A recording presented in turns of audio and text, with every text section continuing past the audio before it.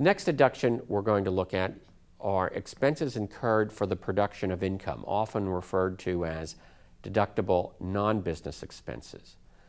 The general rule is that even though an expense is not incurred in an activity deemed to be a trade or business, it still is deductible if it comes within one of the three following categories of expenses.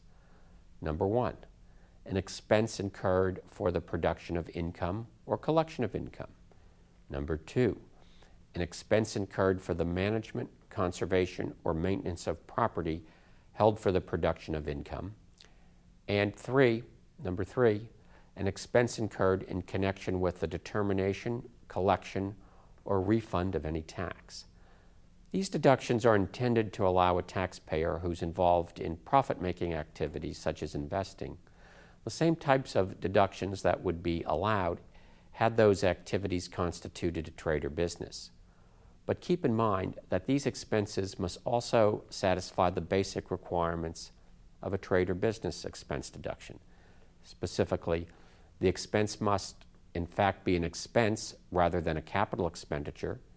It must be ordinary and necessary, and it must be paid or incurred in the taxable year.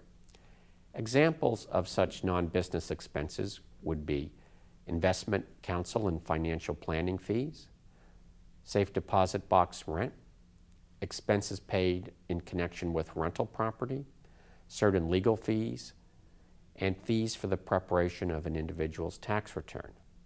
Many of these expenses will be subject to the 2% floor discussed in this chapter, as well as the overall limitation on itemized deductions discussed in Chapter 4. Let's now examine the learning objective 7.4.